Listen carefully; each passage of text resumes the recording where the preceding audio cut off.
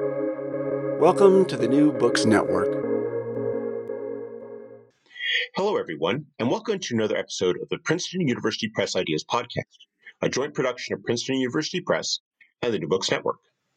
I'm Mark Klobus, and today I'm speaking with Lerone Martin, author of the book The Gospel of J. Edgar Hoover, How the FBI Aided and Abetted the Rise of White Christian Nationalism. Lerone, welcome to the New Books Network. Thank you. Thank you so much for having me. It's a blessing and a privilege to be with you. Well, it's our privilege to have you on our podcast. I was wondering if you could start us off by telling our listeners something about yourself. Something about myself. I am a child of the church. I was raised in church and really had a great deal of my early spiritual formation formed by my parents, and then through college, mostly in majority white evangelical institutions. And then I went off to divinity school there and began to have spiritual formation that departed in many ways from the more conservative evangelical upbringing that I received. I was thinking that what you just described really does help to inform your book. I was really impressed by the nuance that you brought to your presentation to evangelical culture and evangelical structures in mid-century America.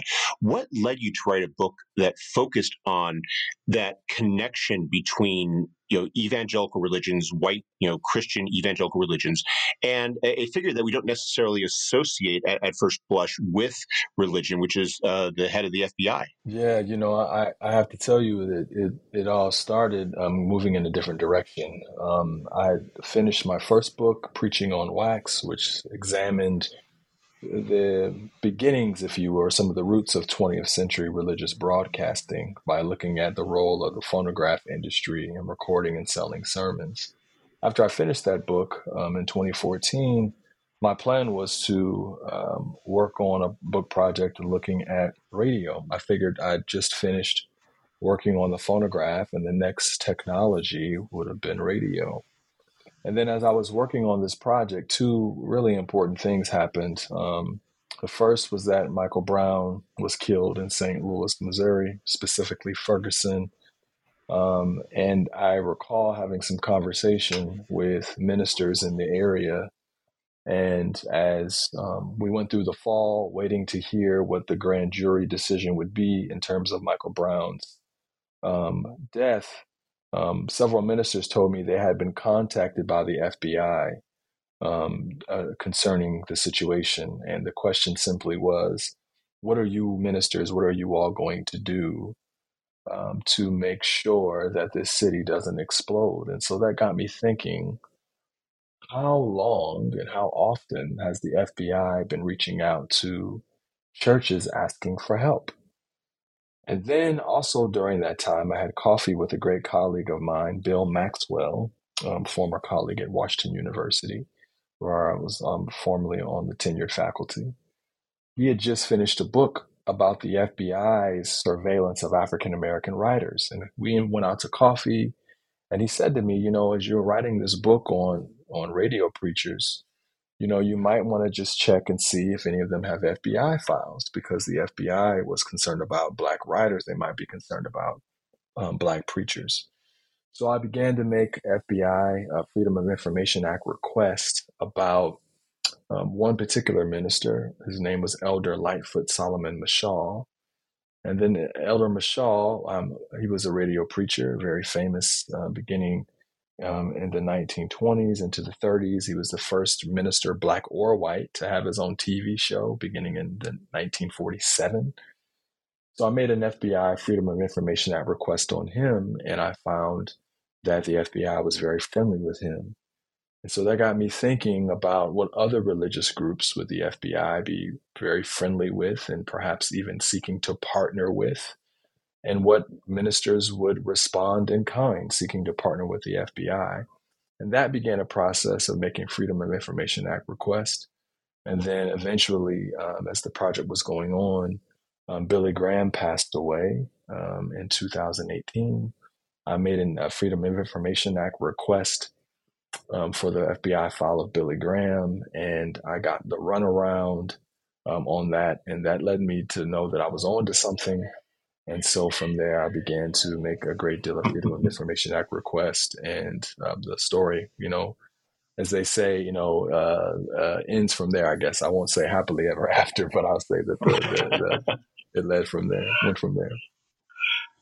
I was thinking that from what you described in the book, it sounded like researching it was so much more of a struggle than writing it, which is so often the opposite of the experience that most scholars have when they're doing this work. But as you described, it was really a fight to unearth some of this material, and as you described, a lot of it, just remains just a little bit out of reach still. It does. I mean, I made my first request, I would say it would have been in early part of 2015, and that was for Elder Mashal. And then it went from there. And the process took so long because there were times where you're waiting on FBI files to receive security clearance.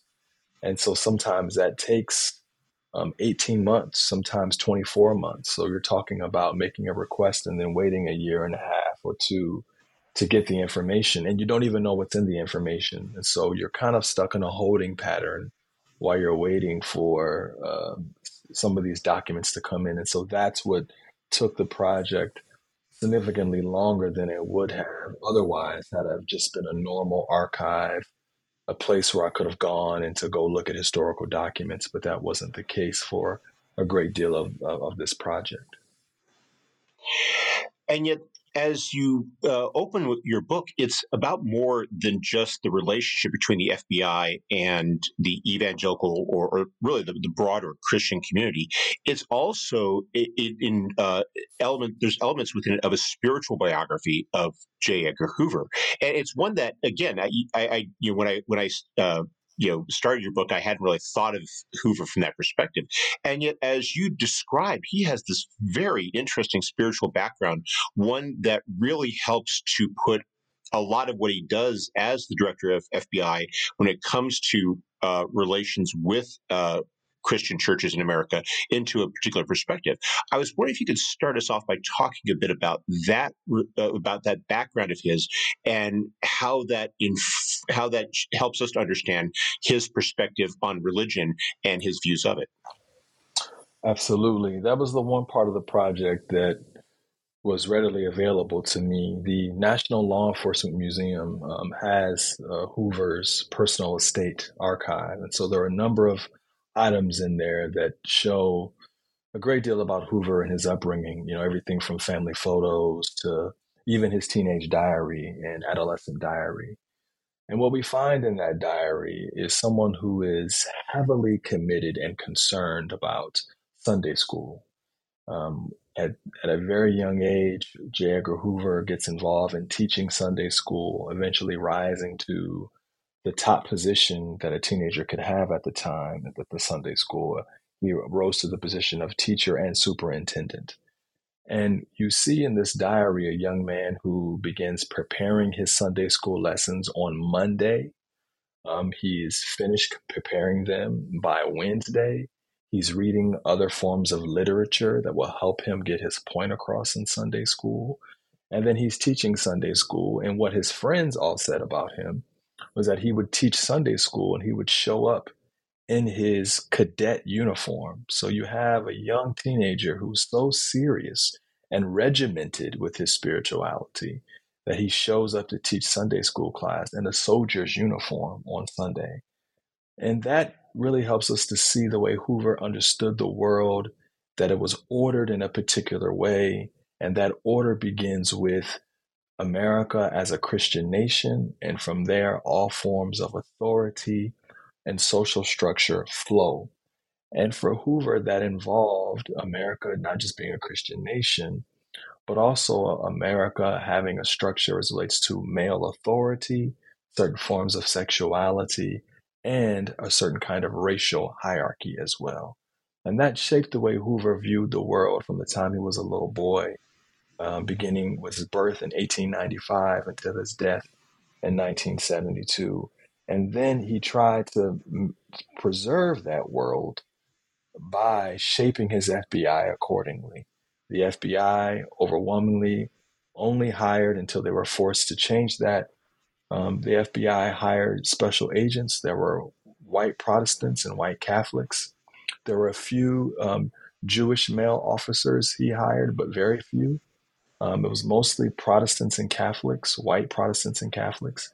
And they became the special agents that he began to train and even put them through spiritual exercises and spiritual retreats to really form this idea that FBI agents were going to be both soldiers and ministers of America as a godly nation. So they mimicked the very adolescence of Hoover, in that they were ministers, like he was a Sunday school teacher, but they were also soldiers in the way that he had his cadet uniform. And he put them through a spiritual formations, practices of spiritual formation, to replicate that in his FBI. And from there is where the labor of the FBI flowed. One of the aspects of that I thought was especially interesting was your description of how these retreats and these exercises worked. That he did have a lot of agents. He had selected a lot of special agents who reflected these values, but I also picked up, and correct me if I'm wrong here, that there was to a considerable degree there was an effort to make sure that the boss, and then you use that. I noticed I used that title repeatedly throughout the book. That the boss was happy that there was a desire to accommodate his desire. So when he says that there's going to be a spiritual treat, there's there's an implied advantage to going and being seen there and being known to be attended as a way of gaining favor with this incredibly powerful figure and the person who's incredibly influential in their careers. That's exactly right. The FBI is a paramilitary organization. And the way that I like to put it is, in a paramilitary organization like the FBI, the best way to stand out is to fall in line. And so by that I mean is to fall in line, to follow orders expeditiously, to follow orders with excitement, and to follow orders as if it's natural. And Hoover looked for individuals like that. So while the spiritual practices were not um, required in terms of FBI training, Hoover spoke of them and even had agents sign a law enforcement pledge that said, in part, that FBI agents would be ministers to the American public and soldiers to protect the American public. And so, when signing that, when one becomes an FBI agent and then one is introduced to spiritual retreats and worship services specifically for FBI agents, one gets the idea that if you believe in this organization, believe in all the organization stands for, and you want to get ahead and get promoted, it's best for you to fall in line. Another aspect of it that I thought was especially interesting was the ecumenicalism. And for me, this stood out in your chapter on the Manresa retreat, because you have a chapter which talks about the very visible presence of not just Catholics, but specifically Jesuits. And at a time when this was an age when Americans still struggled with the notion of electing a Catholic president. There was still this sense that Catholicism was not entirely trustworthy. And this is something you reflect in the chapter. And yet it doesn't seem to be a problem for him to say that it's not just going to be a particular Presbyterian form of Christianity or even a Protestant form of Christianity, but he's very open to basically any forms of Christianity that conform to this particular vision he has that you've already described. Right. And what you have here is two forces coming together. You have one in J. Edgar Hoover, who believes in a kind of Christian nationalism, that America is a Christian nation. We're not too concerned about theological particularities here, about how one understands salvation, how one understands atonement, and these sorts of theological questions. For Hoover, what's most important is that America is a Christian nation, and anyone who believes that and believes in the kind of American structure that flows from that, they're included in that story. Christian nationalists, both then and today, rarely care about theological particularities. One could be Catholic, one could be Protestant, one could be Jewish. What matters is that one believes in America being a Christian nation. So you have that perspective. On the other side, you also have an America that is in the midst of, especially beginning after World War II, in the midst of the Cold War, where America is very much so engaged in a fight against communism that often takes the form of an existential or spiritual warfare perspective. And that is that America is a Christian nation and God is going to protect America over against the godless communist. And so, in the midst of this moment, the Catholic Church is adamant about showing America that while the Pope is in Europe, where fascism and communism are on the rise, American Catholics are very adamant about displaying to America that their faith is commensurate or is able to be adapted to the American ideals of democracy and freedom. And so you have a Catholic Church that's on the outside in many ways, trying to show and prove its Americanness with an FBI boss, J. Edgar Hoover, who's adamant that America is a Christian nation. And so together, Hoover and the Catholic Church come together to make a formidable team and partnership. And it's a partnership that begins in America at a time when many scholars have thought that American Protestants were mostly anti-Catholic. But we see in the FBI a place where this kind of partnership flows and comes together. And it's a partnership that will later dominate evangelical landscape in American politics. Well, I want to shift our focus a little bit now to another dimension of that you address in your book, because in one sense, while Hoover's vision of the FBI is one that is quite remarkable, it's also one that is we're seeing here what Hoover can do and his influence upon this organization that he is the director of for effectively half a century. And yet you also then go on to describe how there's also this how white evangelicals who have no position in government, let alone within the FBI, are turning to Hoover for leadership. I was wondering if you could perhaps explain how Hoover came to assert that role, why white evangelicals turned to him, and then how he exercised that role. What medium did he use, and how did he use that medium to inform or even shape white evangelicalism in America? It's a great question. The modern white evangelical movement in this country, beginning after World War II, as you said, is on the outside looking in. The Protestant establishment, the kind of more groups that are affiliated with the National Council of Churches, more established groups like the Presbyterian Church, Lutherans, mainline denominations of this sort are chaplains within the United States government. A number of folks are elected officials. And so the even modern evangelical movement, as they describe themselves, Billy Graham, Reverend Carl F.H. Henry, and others, see themselves on the outside looking in. And as they're building their movement, they decide that they need a magazine, Christianity Today. And in building that magazine, they decide that in order to get the attention that they need and to have the credibility that they need men who are educated and men who are respectful. So they wanted to build a movement that had the respectability of more prominent mainline individuals, but yet had an orientation to the Bible that was more of a fundamentalist perspective.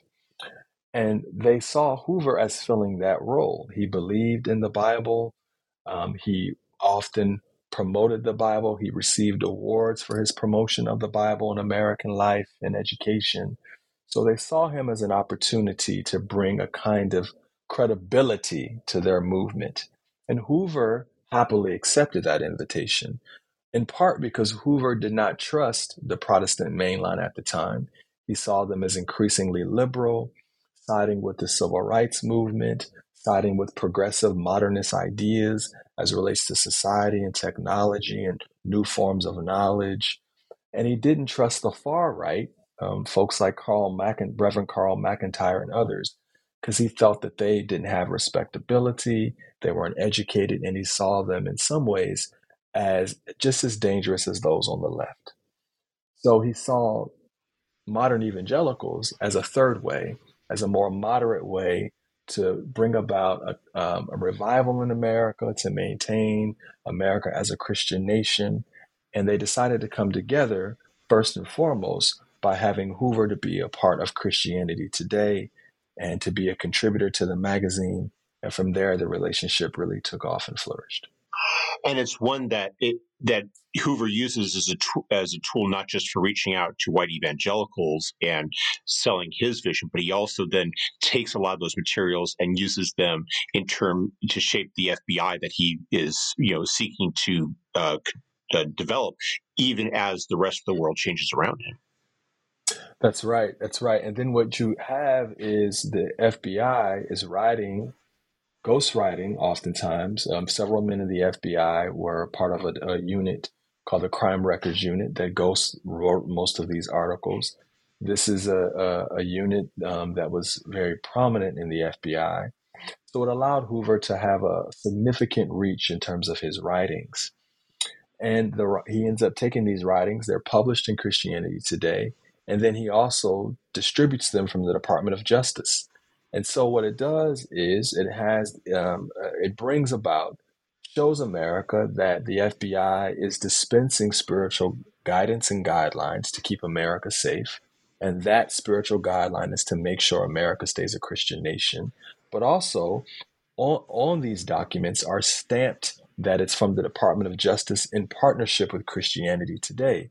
So the American public not only gets spiritual advice from the FBI about how to keep America safe, but also this idea that Christianity Today is in line with the Department of Justice and is the form of Christianity that will keep America safe, both from crime, subversion, and communism. And so there, the American public gets an opportunity to see perhaps this new group, this new emergent movement of the post-war era of modern evangelicalism is the authentic faith that will keep America safe. And underlying all of this is Hoover's assuredness that he gets Christianity. And going back to the beginning of your book, this is something that he has that early involvement with Christianity. He's a Sunday school teacher, and that carries through. And here I'm thinking about the anecdote that you opened the third part of your book with, where he's having the meeting with Truman, and he's sitting here telling Truman about the Bible and Judas's betrayal, and Truman corrects him. And what I thought was, and I laughed out loud as to how Hoover responds to this, because the sense that I got from reading that section was that how he's just so bothered that he's being even if it's by the president of the United States, that he got some point of theology wrong, that he sets agents to investigate this for him, and they still come back to him. I get the impression with a certain amount of reluctance and say, "Yeah, the president was right, and you're wrong about this," and how that even then though that doesn't shake his sense that he knows the Bible, and therefore he has never any doubts or qualms about the guidance that he provides to it, even to ministers with degrees and an audience that is familiar daily with the Bible. You make a great point. I mean, that wonderful scene, he's in the office, you can just see it, where he's trying to comfort Truman. And, he says, well, don't worry, Mr. President, that even Christ was betrayed once. And, Truman corrects him and says, no, Christ was betrayed 3 times. And from there, Hoover actually does, as you say, he launches this investigation into Jesus Christ to try to figure out if he indeed was right. And I set the chapter up that way because it shows how zealous he was about his knowledge of the Bible and how important he felt the Bible was in terms of the basis of his engagement with America. There's another part of the book where Hoover gives one of his earliest, if not the first, television sit-down interviews. And when he's questioned around the use of informants and spies and other forms of surveillance, he justifies it not with the Constitution, but his first response is there's even spies in the Bible. And so Hoover sees the Bible as a very important aspect of how he administers the FBI. And Americans come to agree with him, so much so that Americans, especially white evangelicals, begin writing to the director of the FBI for spiritual advice, questions they would normally reserve for their pastors and Sunday school teachers and deacons and chaplains and so forth. But they start writing the FBI saying the FBI is the only person who can be trusted. And so it's American Christians begin writing the FBI asking, is it okay for me to listen to Billy Graham, or should I listen to Oral Roberts instead? Or is it okay for me to read this version of the Bible as opposed to this version of the Bible? And I think we have a very difficult time imagining today that we would write the director of the FBI, Christopher Wray, write him today asking him for spiritual advice. But it just goes to show that the moment the country was in, and that J. Edgar Hoover was able to maneuver himself and his FBI as being seen as the place, the one-stop stop to authenticate true faith and allegiance in this country. It's an understandable perception given the amount of honors that he received from organized or various Christian organizations. There's an entire chapter basically devoted to the honors they shower upon him. Maybe this is perhaps a bit crude of a way to put it, but the genuflection that they show to him. It's difficult to deny him that public prominence, given the fact that it's Christian ministers, Catholic organizations that are putting him on that pedestal and commending him for this Christian role that he's playing. You're exactly right. I mean, I think I was just blown away as well as I began to make requests, and make those requests led to more requests. I was able to discover that everyone from the Catholic Church to the National Religious Broadcasters, which is the organization of Billy Graham and Charles Fuller and some of the most prominent and popular radio broadcasters and television broadcasters of the day, they all honored J. Edgar Hoover and all wanted him to come speak to them and advise them and guide them. And that relationship again shows, one, the platform that Hoover had and the way that Christian groups in this country held him up as an adjudicator in many ways, an authenticator of true faith and religion, but also what it then does for these groups. These groups are able to say and authenticate themselves as being the true way for America to move forward and to be a safe and secure, godly nation. And so Hoover collects as many awards, in many ways, probably only rivaled by Billy Graham in terms of the broad acceptance and the broad championing that he received from a broad constituency of Christians. And you thinking about this really helped me to gain an amazing new perspective on his relationship with Martin Luther King Jr., because I never really thought about the perspective that he brought to confronting King as being one that is driven primarily by his religion, because as you describe in the book, so much of Hoover's presence in the evangelical mind, or in evangelical life, is based upon this notion of anti-communism. And in that sense, I'm thinking it's an easy role for him to assert because he's dealing with a godless force.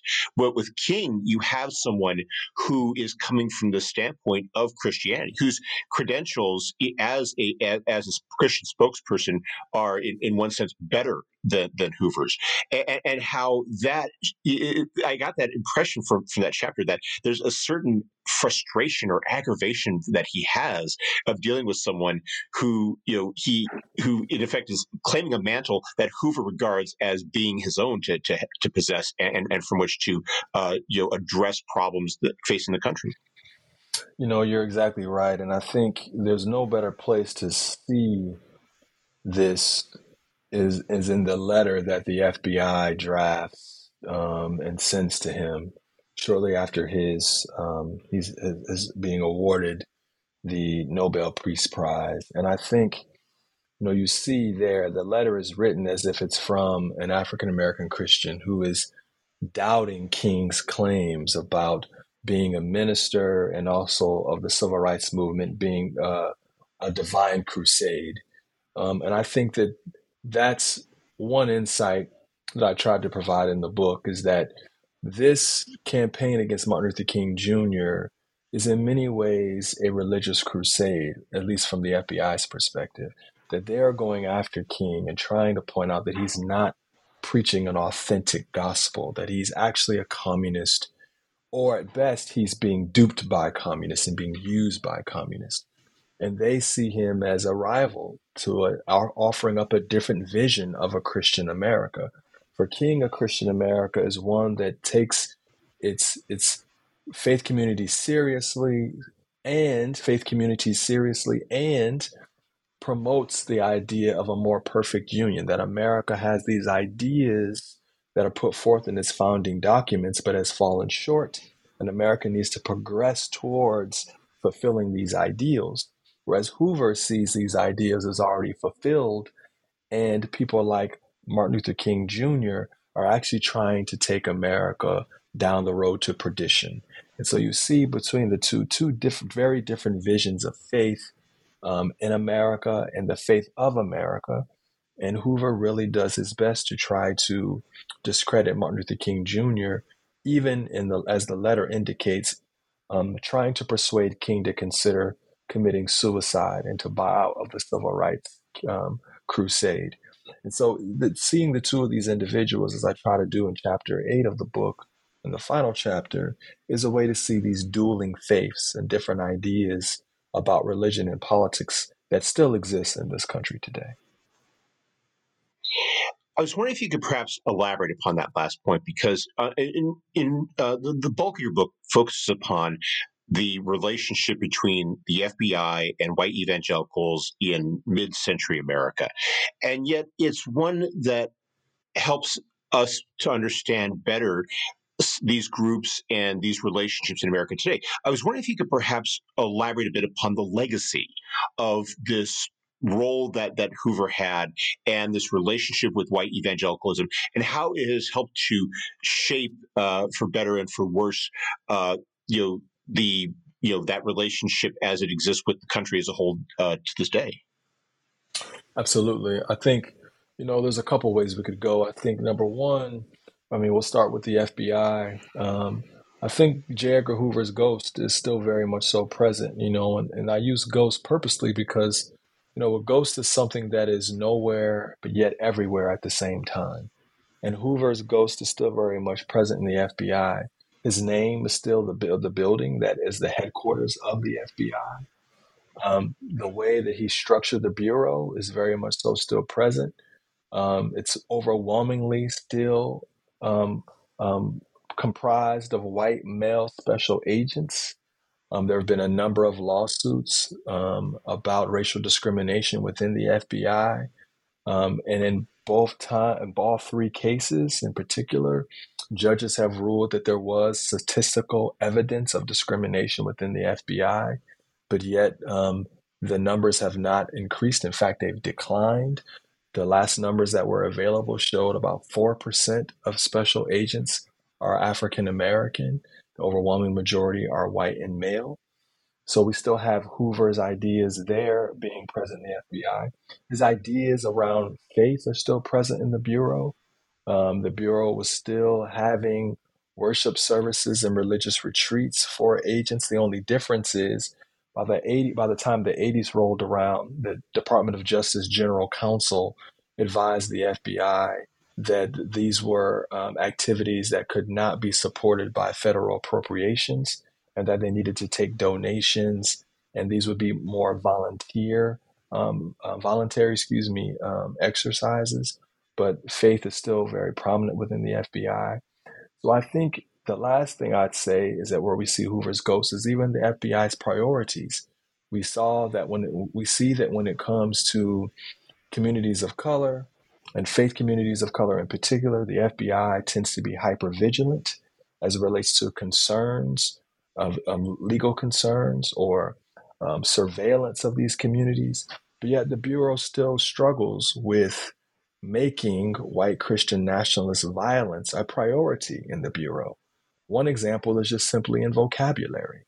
When we think about when there was a great deal of violence that we saw coming out of fringe groups of Islam, we saw the Bureau was very quick to come up with titles about radical Islam, radical Islamic terrorist, or homegrown violent extremist, labels that were very directly um, given to Muslim brothers and sisters. And even more recently, they came up with a term called Black Identity Extremist, which was a term the FBI created, arguing that individuals inspired by Black nationalistic faith were engaging in violence across the country, even though this was not really the case whatsoever. There was no evidence for it. But yet, when it comes to the violence we've seen in the last 10 years perpetrated by folks who are inspired by white Christian nationalism, the Bureau has come up with a term called racially motivated violent extremism, as if to say that this is something that's happening at the same rate across the board for all groups. And we know this is not. We've seen it with various incidents of violence in faith communities across this country. And most recently, I would say, with what happened in January 6th, we saw the role that white Christian nationalism played with that. But somehow the Bureau, it manages to seem to miss this or be a step behind when it comes to this prominent form of violence today. And then I'd say on the other side, with evangelicals, I would say one of the legacies we see here is that evangelicals begin to get a foothold in the halls of power, even prior before the baptism and election and inauguration of President Eisenhower. The FBI was making overtures to evangelical groups and helping evangelicals to get jobs within the FBI. So I think we can see the legacy there. And of course, the most prominent legacy I think we can see within the evangelical community, evangelical politics, is white Christian nationalism, and that this is something that has grown within evangelical communities. It's tended to become more violent, I think, in the past 10 years, but it's still present. This idea that it's us against them, when evangelical politics tends to be very ends justify the means, so that even if individuals don't necessarily ascribe to the stated theological ideas that evangelical communities claim to profess, they're still willing to throw their support and weight behind particular political candidates and religious champions in order to achieve their ends. And I think that that's something we saw with J. Edgar Hoover. Evangelicals threw their weight behind him, even though he admittedly was not an evangelical. He said so himself. He did not believe in a born again experience. But because of his belief in white Christian nationalism, evangelicals threw their weight behind him. And then I think I'd say, in addition to that, one other legacy we see is the role, the connection between evangelicals and Catholics. That Hoover and his FBI modeled this beginning in the 30s and 40s, about how white Protestants and white Catholics could come together and work together to bring America back to God. Now, this has become a partnership that's very vulnerable in our politics today. We really appreciate the time that you've taken to speak with us. But before we go, could you tell us what you're working on now?